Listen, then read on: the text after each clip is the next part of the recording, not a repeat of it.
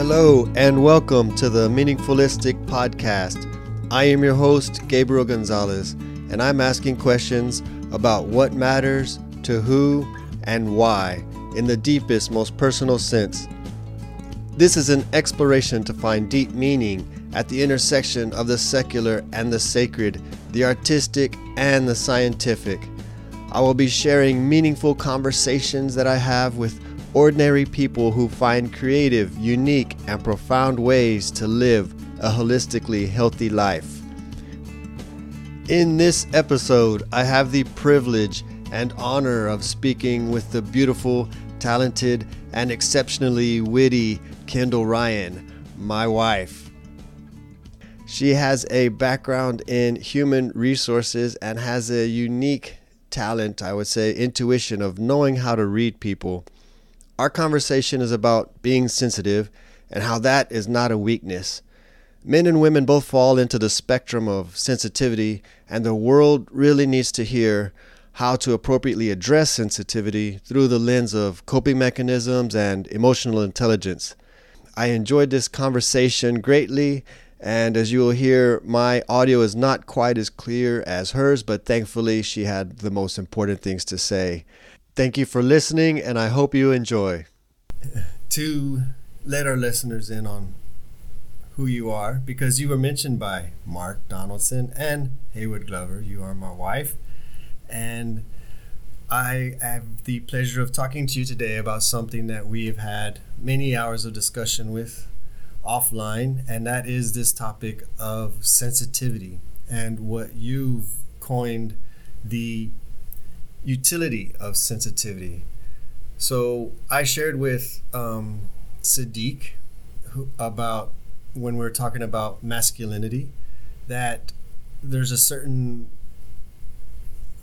sensitivity can be seen as a weakness among men.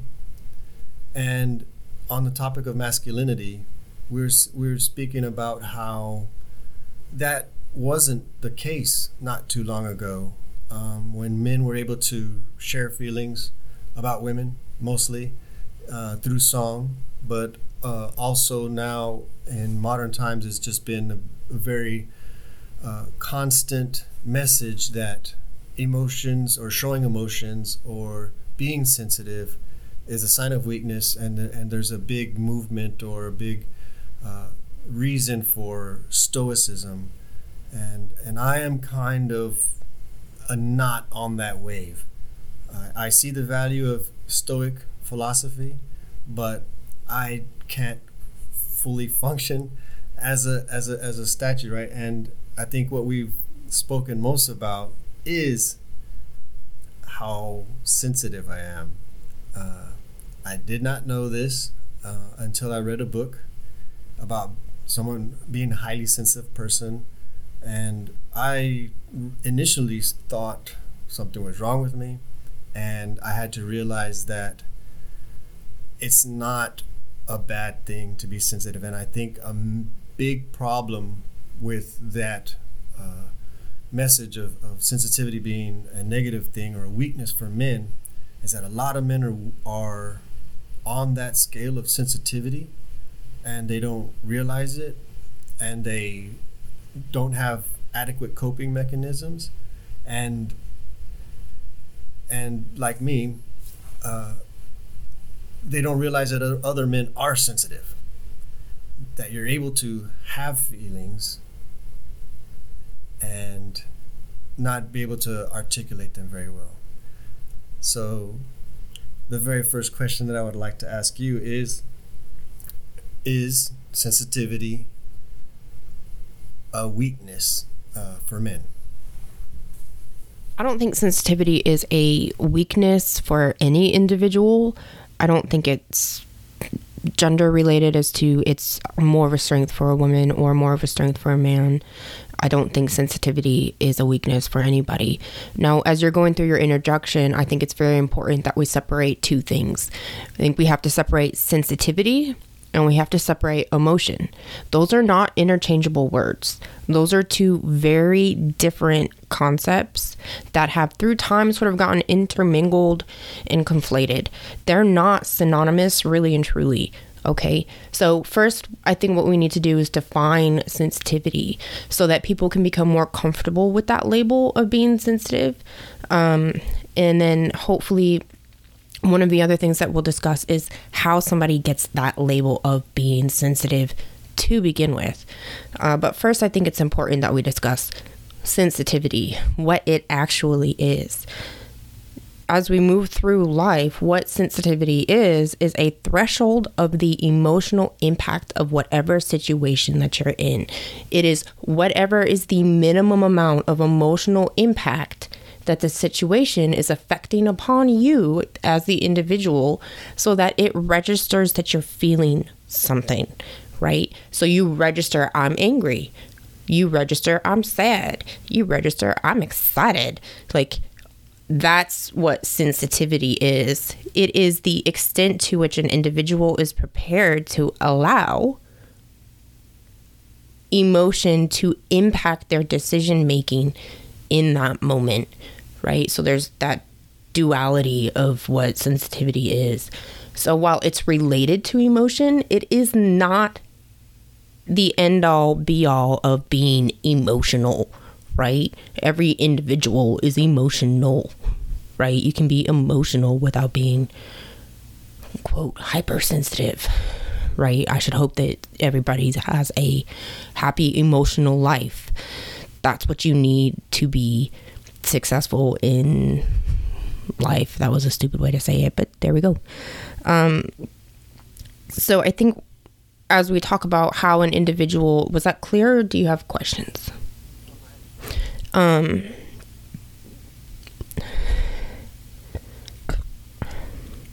So that's sensitivity, right? Now, emotion is just, our son has a book called The Color Monster, and it runs through your various emotions, and it's how you feel. So that's what emotions are, right? So what is it? This is happiness. It is the color of the yellow stars and the blur, the yellow birds, and you know what I mean? It makes you feel this way. And then, this is sadness and it makes you feel this way. Like, those are emotions. So, to further diverge the difference between sensitivity and emotion, emotions is what sensitivity registers. So while the two are connected, they're not the same. Was that clear, or do we need to delve into that a little bit more? I want to say one thing first is, I think being sensitive, one of the predominant emotions that I have is anxiety. Mm-hmm. So the way I explained it to Sadiq was, it's kind of like having your volume on everything kind of turned up. I mean, I feel really bad for people on that autistic spectrum that it is actually turned up in their mind. For me, it's just like the sensitivity is just an emotional reaction, and it normally comes with anxiety. I used to have a lot of social anxiety. I was very shy as a child. That's why some of my family is kind of surprised that I'm doing a podcast. But I wanted to know why, or what your thoughts are, that men in general can see sensitivity as a weakness, like I said, in contrast to stoicism, because it does tend to have, it does tend to pair emotions with passions that are kind of fleeting or not, as you said, able to cope with the certain situation. So the people who are probably more emotional or more anxiety are probably tend to be the ones that are less capable of excelling during times of stress. How sensitive you are is not the determinative factor to how you handle a stressful situation. It's really, truly not. If you want to think of sensitivity, you can think of it in a couple of different ways, and I'm going to go with a slightly silly metaphor to start with. How sensitive you are is kind of like, how much baking soda and vinegar do you have inside of you? So the more sensitive you are, the more baking soda and vinegar you have inside of you. So the more you're gonna sort of froth over the top, right? That's how that's gonna come across to people, is like these things are gonna spark off. Whereas another individual who has less baking soda and vinegar, they're not gonna have that same sort of frothy over the top of your high school volcano. The other way that you can think about sensitivity is on a spectrum. So everybody is sensitive. It's just, where do you fit on that spectrum of sensitivity? Are you, we've discussed whether or not this is truly an accurate assessment of it. So on one end, are you a 19th century romantic poet who's hooked on opium in a dark castle writing poetry? Or are you, on the other end, a sociopath? Like, if you want to put those as your end caps of where the spectrum of sensitivity is, you can think of it like that. And I got so wrapped up in my first little metaphor, I forgot your question. I'm stupid. You knew this. Why do men value stoicism? Without delving into like historiographical or sociological reasons, I think it's simply that the utility of it isn't made as clear to them. It's not I think that men have been sort of given a pass on developing emotional intelligence in a way that women haven't had to do to be successful. Now, that could be a very inflammatory statement, and I apologize for that. But again, like I say, if you're not wanting to delve into sociological reasons or anything like that, then that's what I'm gonna say. Whereas a man can say something, and whatever he says, whoever he offends, however it affects the people around him, he can move forward. Whereas a woman has to be very sensitive to her audience. How is her message going to be received, particularly if she's talking to a man? Like, I have to be sensitive to his emotions so that I can anticipate them, so that I can work them into how I'm going to craft this message, which is a very sophisticated series of steps, which ultimately is what we're sort of now developing and labeling as emotional intelligence. So I think when it comes down to it, men haven't had the need to develop take those extra steps from sensitivity into emotional intelligence in a way that women have had to do for a very long time. I think you said they don't have a need. I think more so that they've been told not to. They've been specifically told not to develop. It's basically suck it up. It's basically rub dirt on it. It's basically, why are you crying? I think you have a lot of things particularly occurring post-World War II. I think you have a lot of things occurring in relation to the Vietnam War. I think you have a lot of things occurring in relation to PTSD and how PTSD has been historically treated in the Western nations.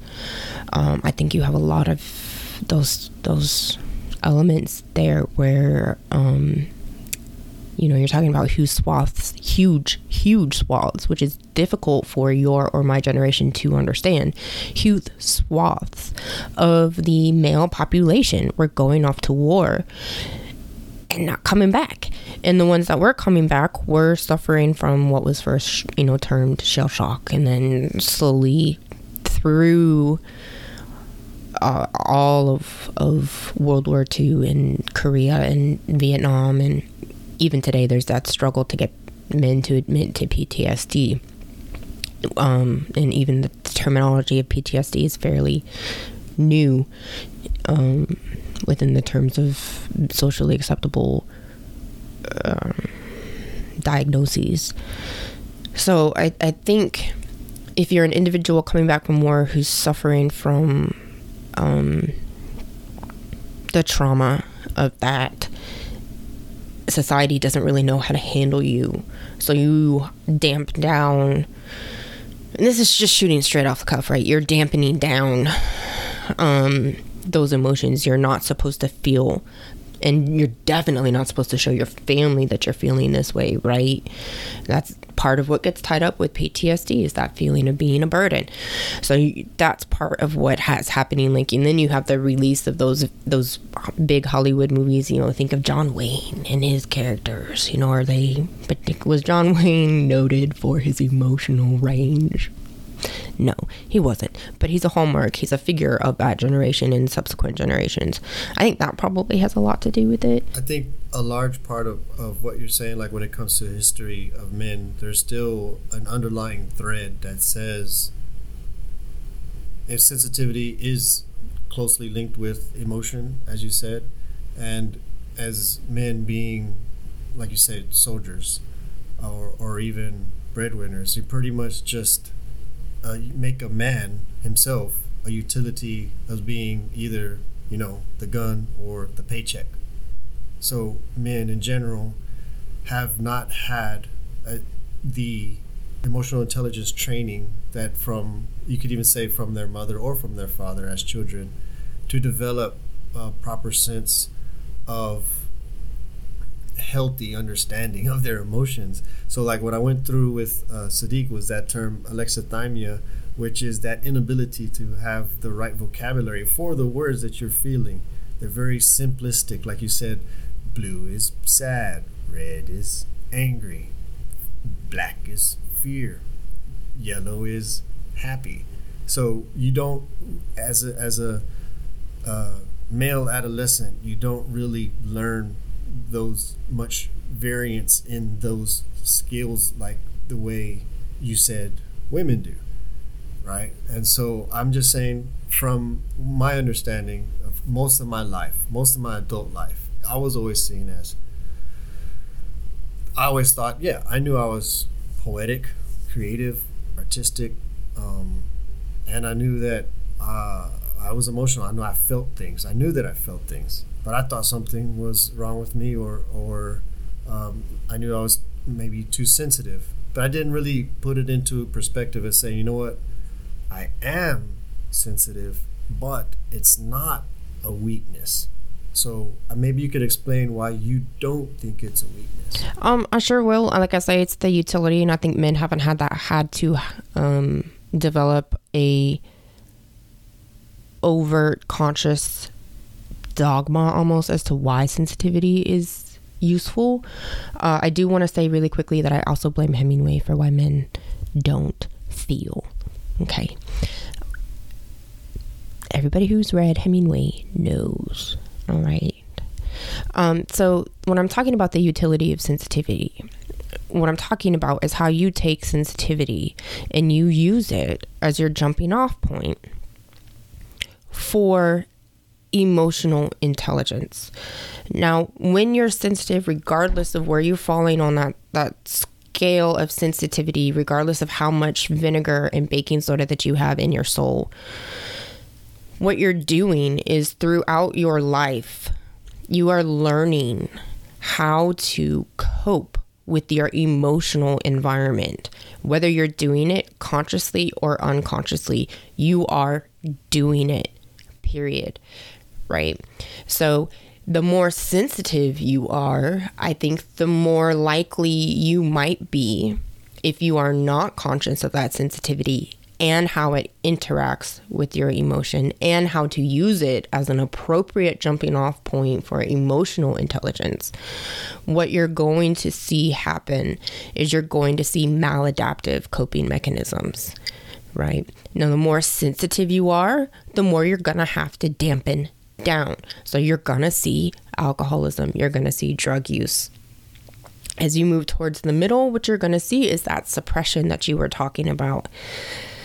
Now, the only truly healthy way to deal with being sensitive is to take control of it and turn it into a tool that furthers your communication, that furthers your personal relationships, that can even further your business career.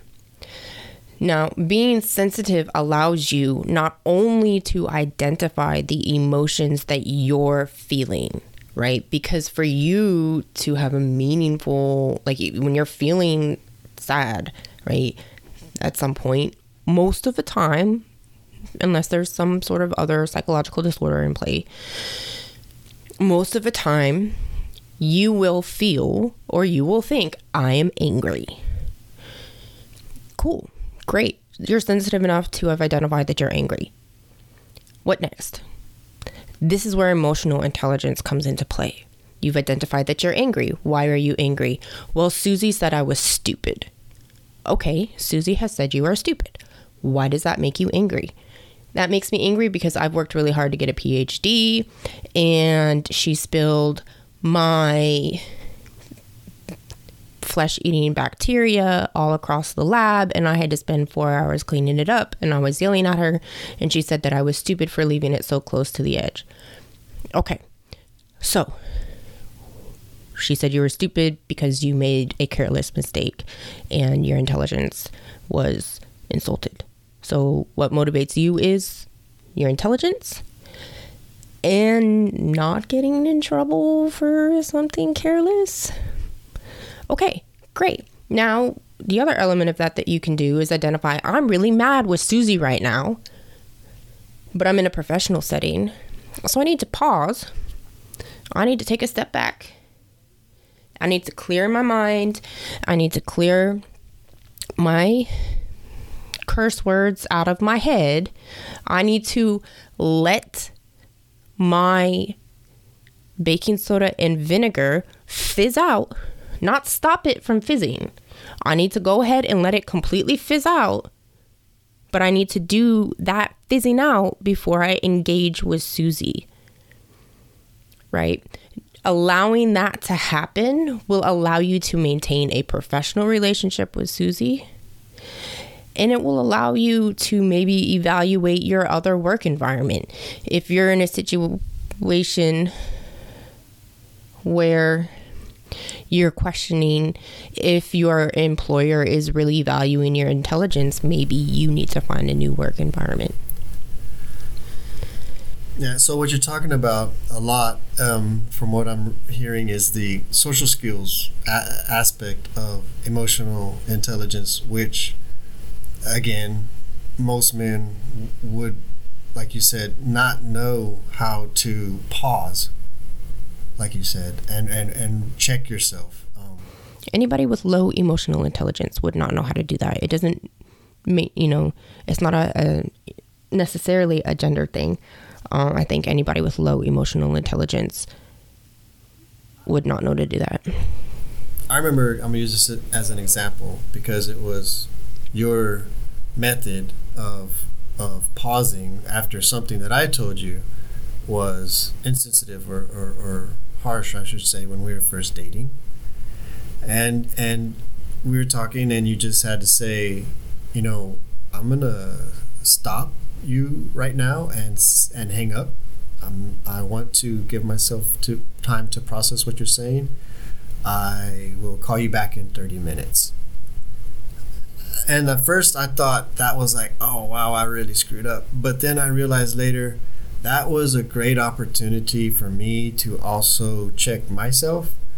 And no one has ever given me that opportunity in my life. Normally it's always knee-jerk reactions, whether it's male or female, to say, you said something that hurt my feelings and I'm going to attack, right? Normally it's always defense or attack, right? And even when someone attacks, well, what do? I get defensive. So I start saying, well, this, well, that, well, you did this, or well, I was trying to say this, or I was trying to justify why I said what I said. But instead of even justifying it, you took that 30-minute pause to say, you kind of went, I suppose you went through all the different variations of why I said what I said. Maybe it was off the cuff. I was just trying to be funny, which is a lot of times, That's probably the worst thing. A guy trying to be funny, trying to be cute, trying to impress a girl, and the first thing he does is stick his foot in his mouth.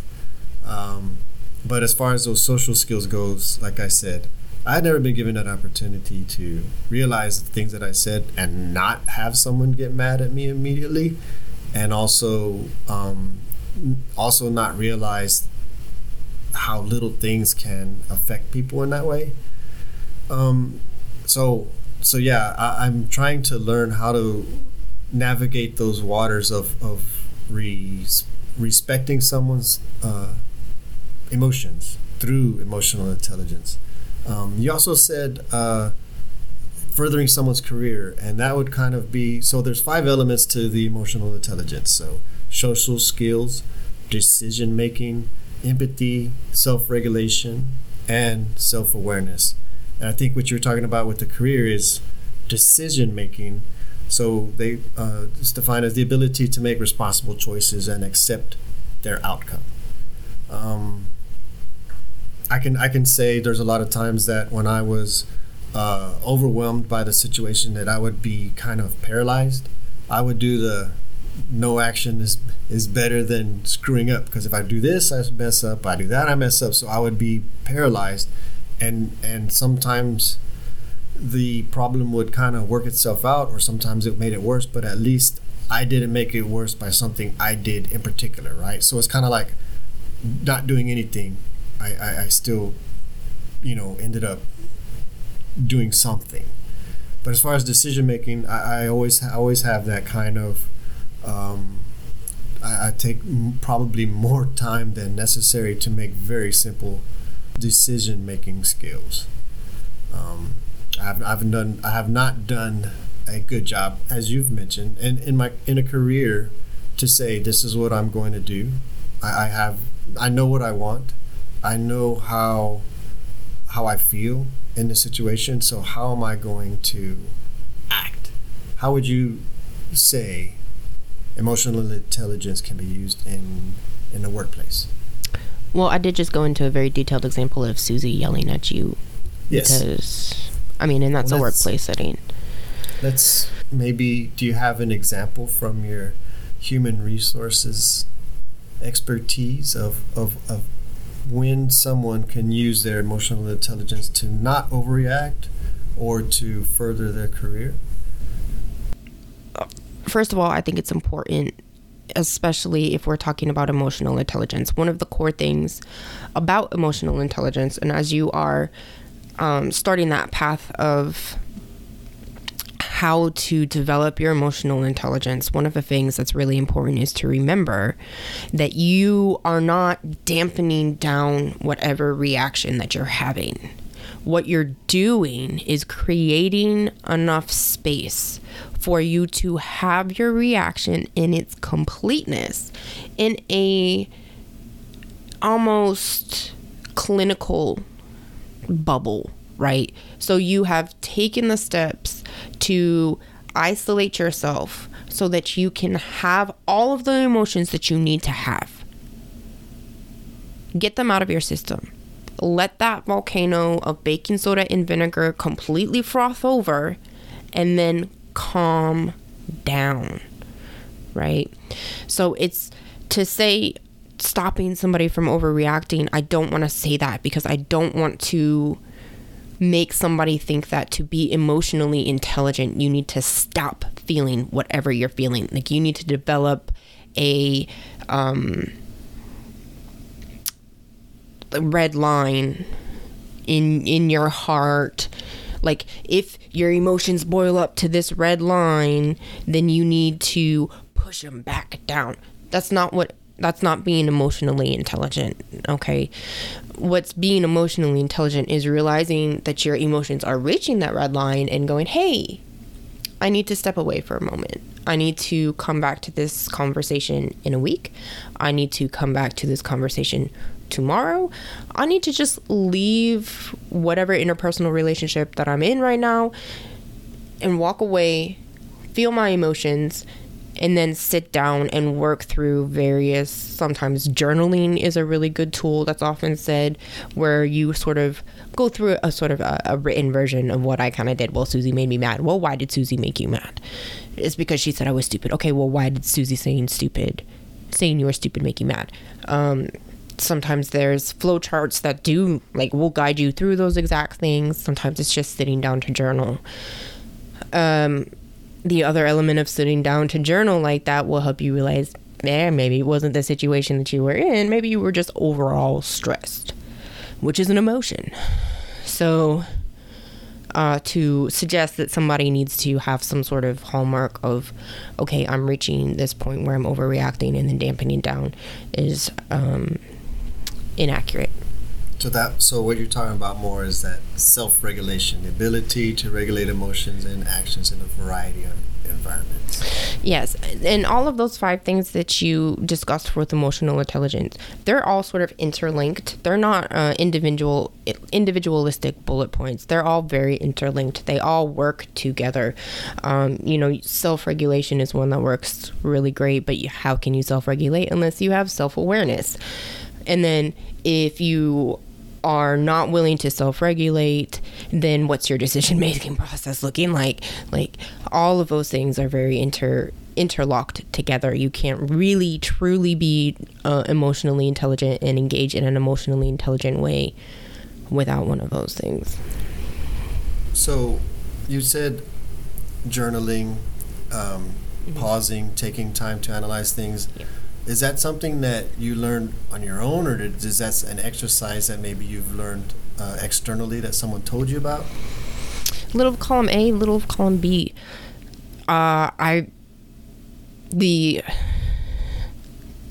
Taking the time out, like when I do it when I do it to you quite often when I'm feeling something and I can't figure out what I'm feeling. I can't identify that emotion, which means I woke up confused like the color monster.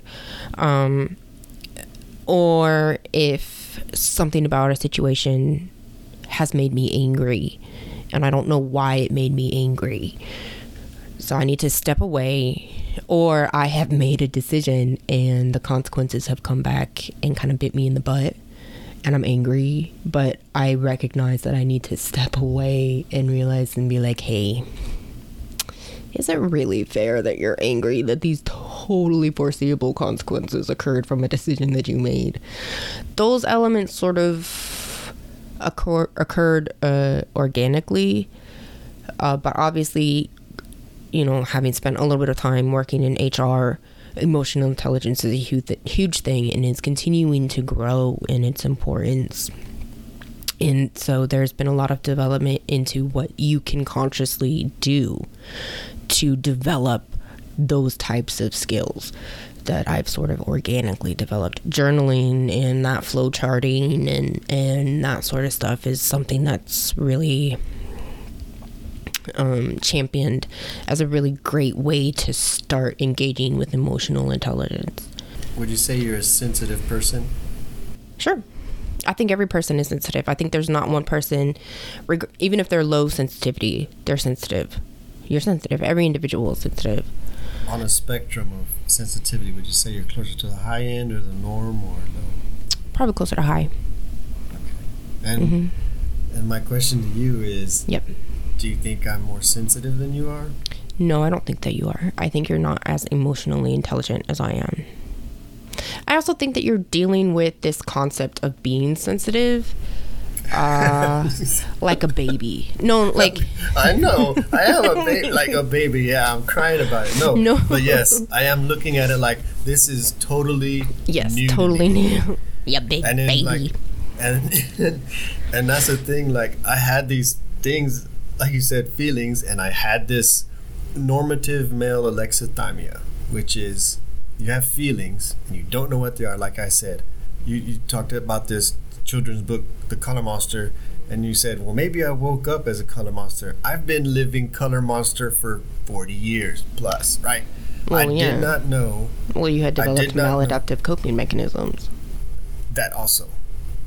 But what happened was, like you're saying, it's not a good thing to suppress those emotions or vent properly. And what happened was I basically, besides being, ineffectual in a stressful situation, I also was basically turned out to be kind of morose, have general malaise, melancholia. That was my color. It was, you take all those colors and you mash them together and you get this gray brown stuff that doesn't go away. That was me. Poop color. Yeah. I was my color monster, was poop. I changed the diaper that color today. Yeah. That was my color. So it was always this confusion of it's not really mad, it's not really sad, it's not really depressed, but it's kind of that, and then it's not really angry. So I was, like I said, the best word would probably be malaise, melancholy. I don't know. Kids these days call it emo. Back in the day, emo was a little different, but melancholy. Emo's like a pretty like white. Like if you're gonna say melancholy is emo, that's like this super most whitewashed way I could think you could describe melancholy. Yeah. I mean, yes. I listened to. This was My Chemical Romance. 30 years ago, 20 years ago. Dashboard Confessionals. I don't know what you're talking about. Millennial. Okay, whatever. I was listening to Metallica. Okay. That's not emo. Okay, well, I was listening to Metallica and reading, Edgar Allan Poe and stuff like this. Emo. Yeah, and I wore black and I was hide my face with my long hair because I was a socially awkward person. Did you have the gloves from Hot Topic? I did not have the gloves from Hot Topic. Thank you. I know that's where you shopped when you were in high school, so. It's not, actually.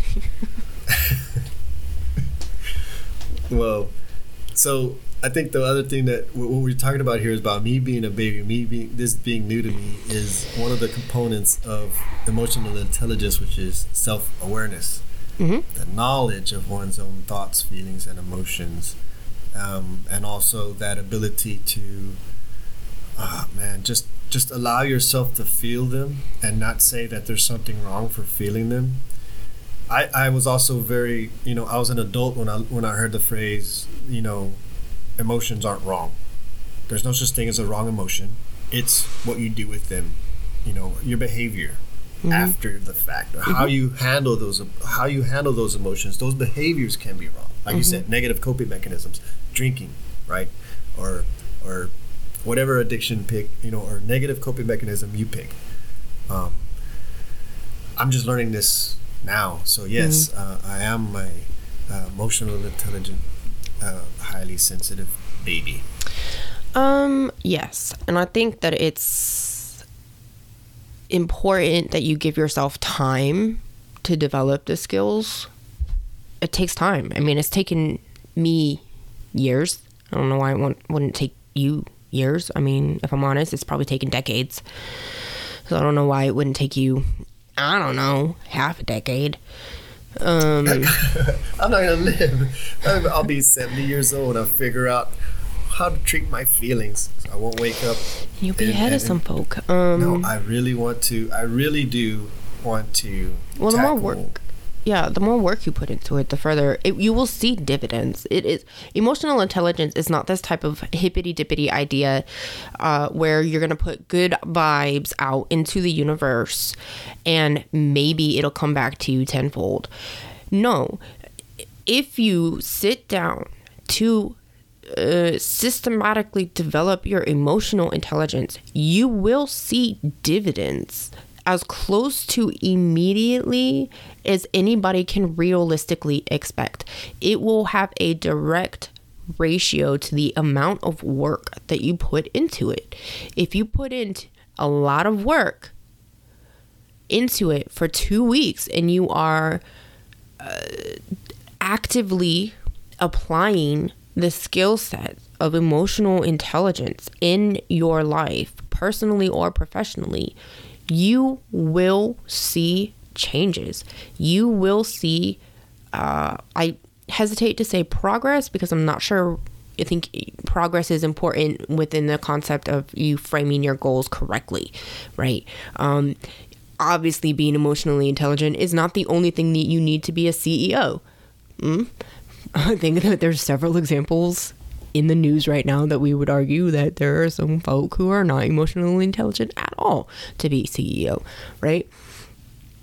But if your goal is to start to de-stress, right? Because you're not just having rando emotions that you don't know where they come from, where you can start to see where your decision making is affecting your emotional health, and you can start to see how your emotions are affecting your decision making, and you're putting in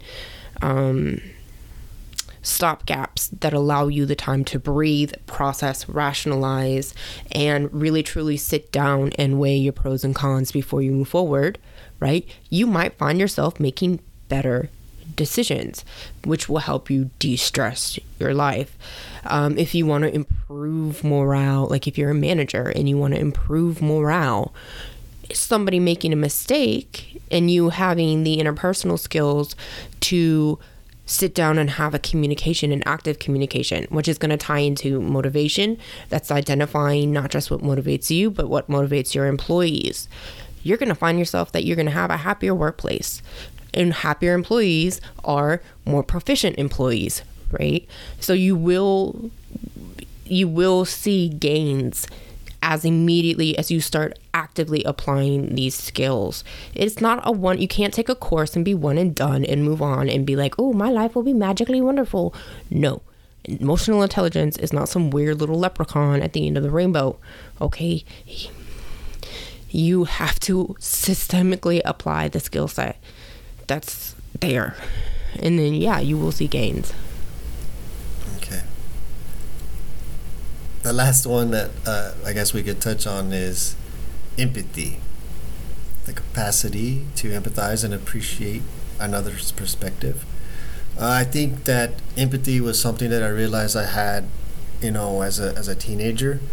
It's funny that you were talking about Hot Topic and emo, but I remember when the movie The Crow first came out, and I was really, of course you do.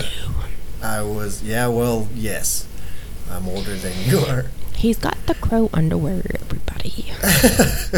No, but I do have the little figurine of the crow. On his underwear.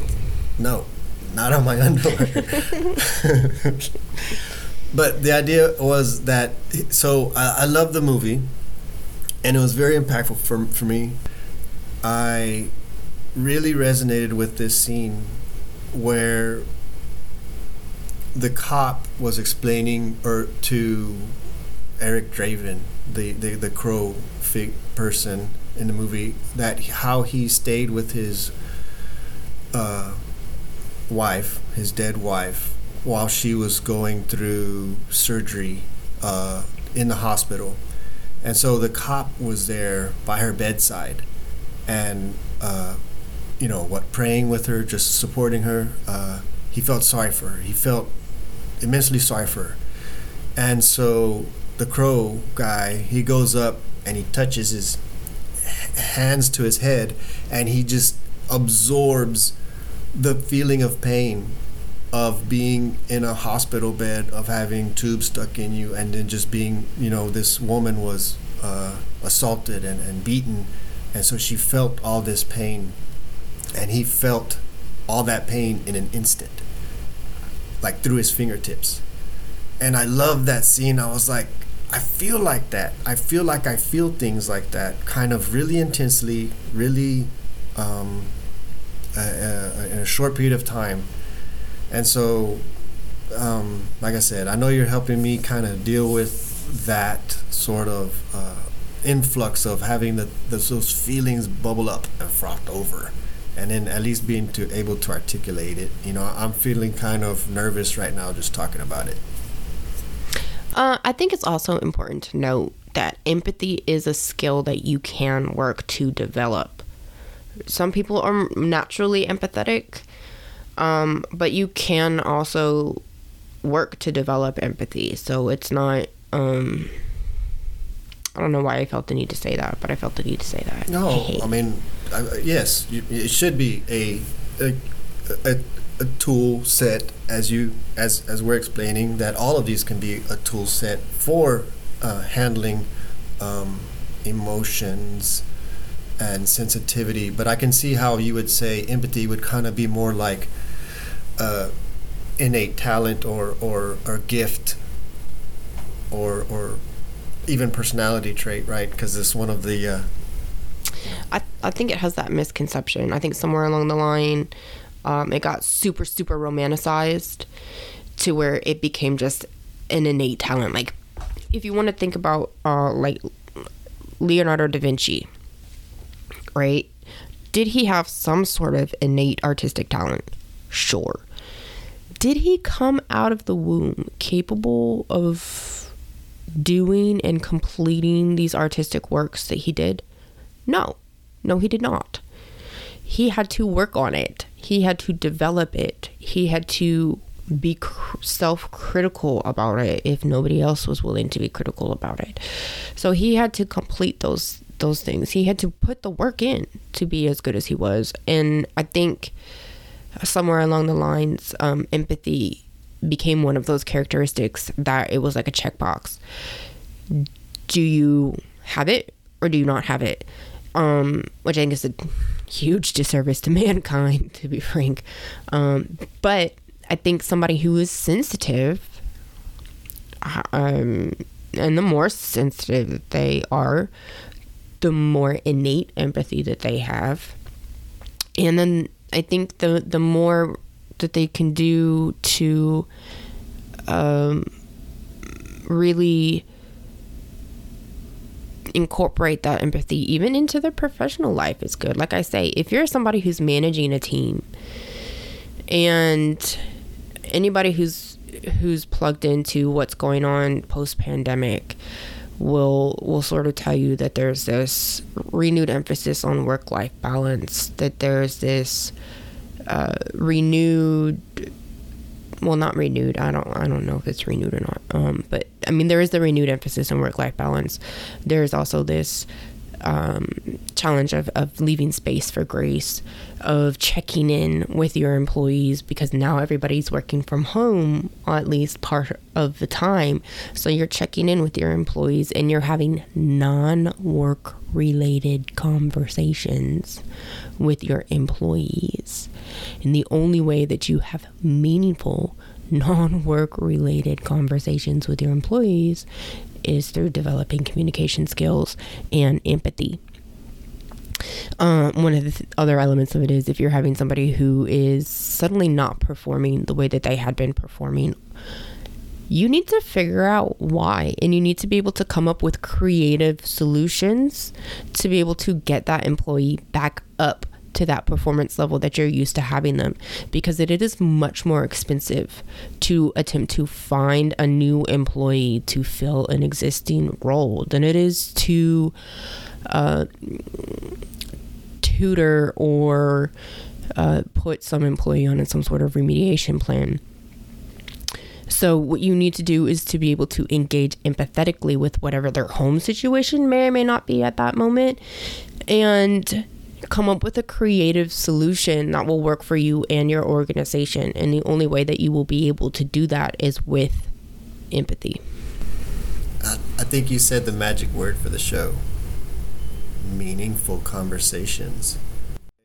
All of what we've talked about, social skills, decision-making, empathy, self-regulation, self-awareness, is a way of finding deeper meaning of who you are through emotional intelligence, and also finding deeper meaning in relationships that you're engaging in, right? And you're using these tools as assets, whether you're sensitive, wherever you are on that sensitivity scale.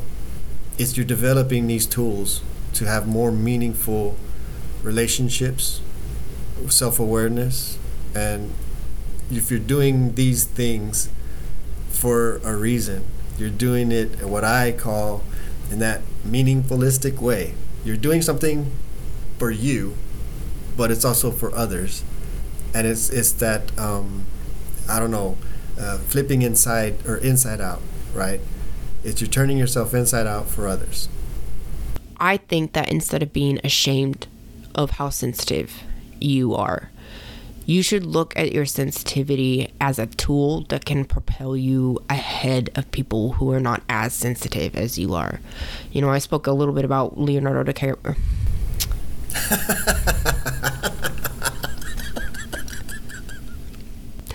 I've never even seen Titanic. I don't know why my mind went there. Leonardo da Vinci, totally different folk. Leonardo da Vinci's artistic talent, I mean, did he probably have some sort of innate skill set that allowed him, that worked as a launching pad to jump up to the heights of excellence that he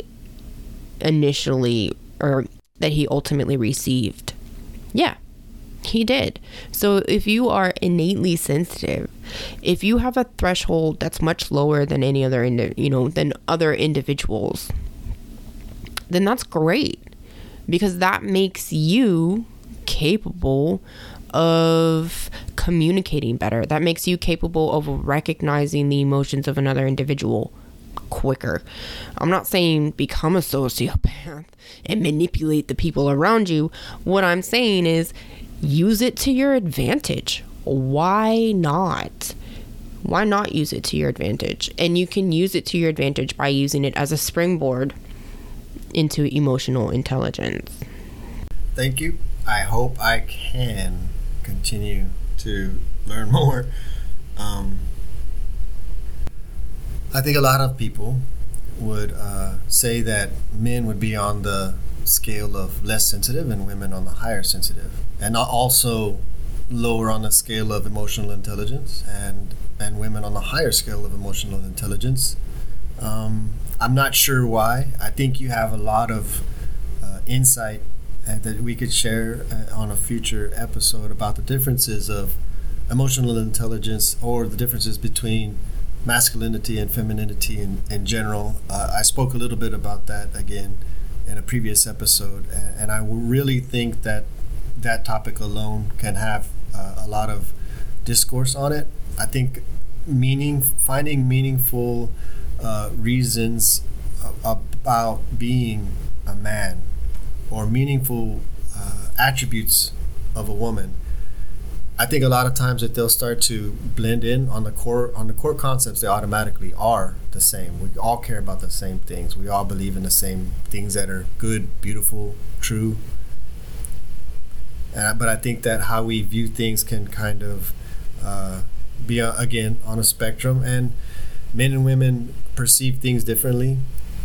This is neurologically fact, or it's scientifically based, that women and men perceive things differently.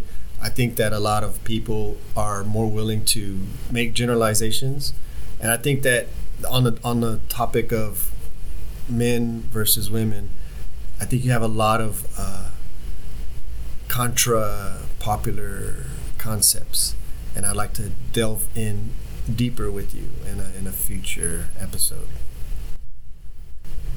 Well, thank you, Kendall Ryan, for being my guest for today. I look forward to having future conversations with you on the Meaningfulistic podcast.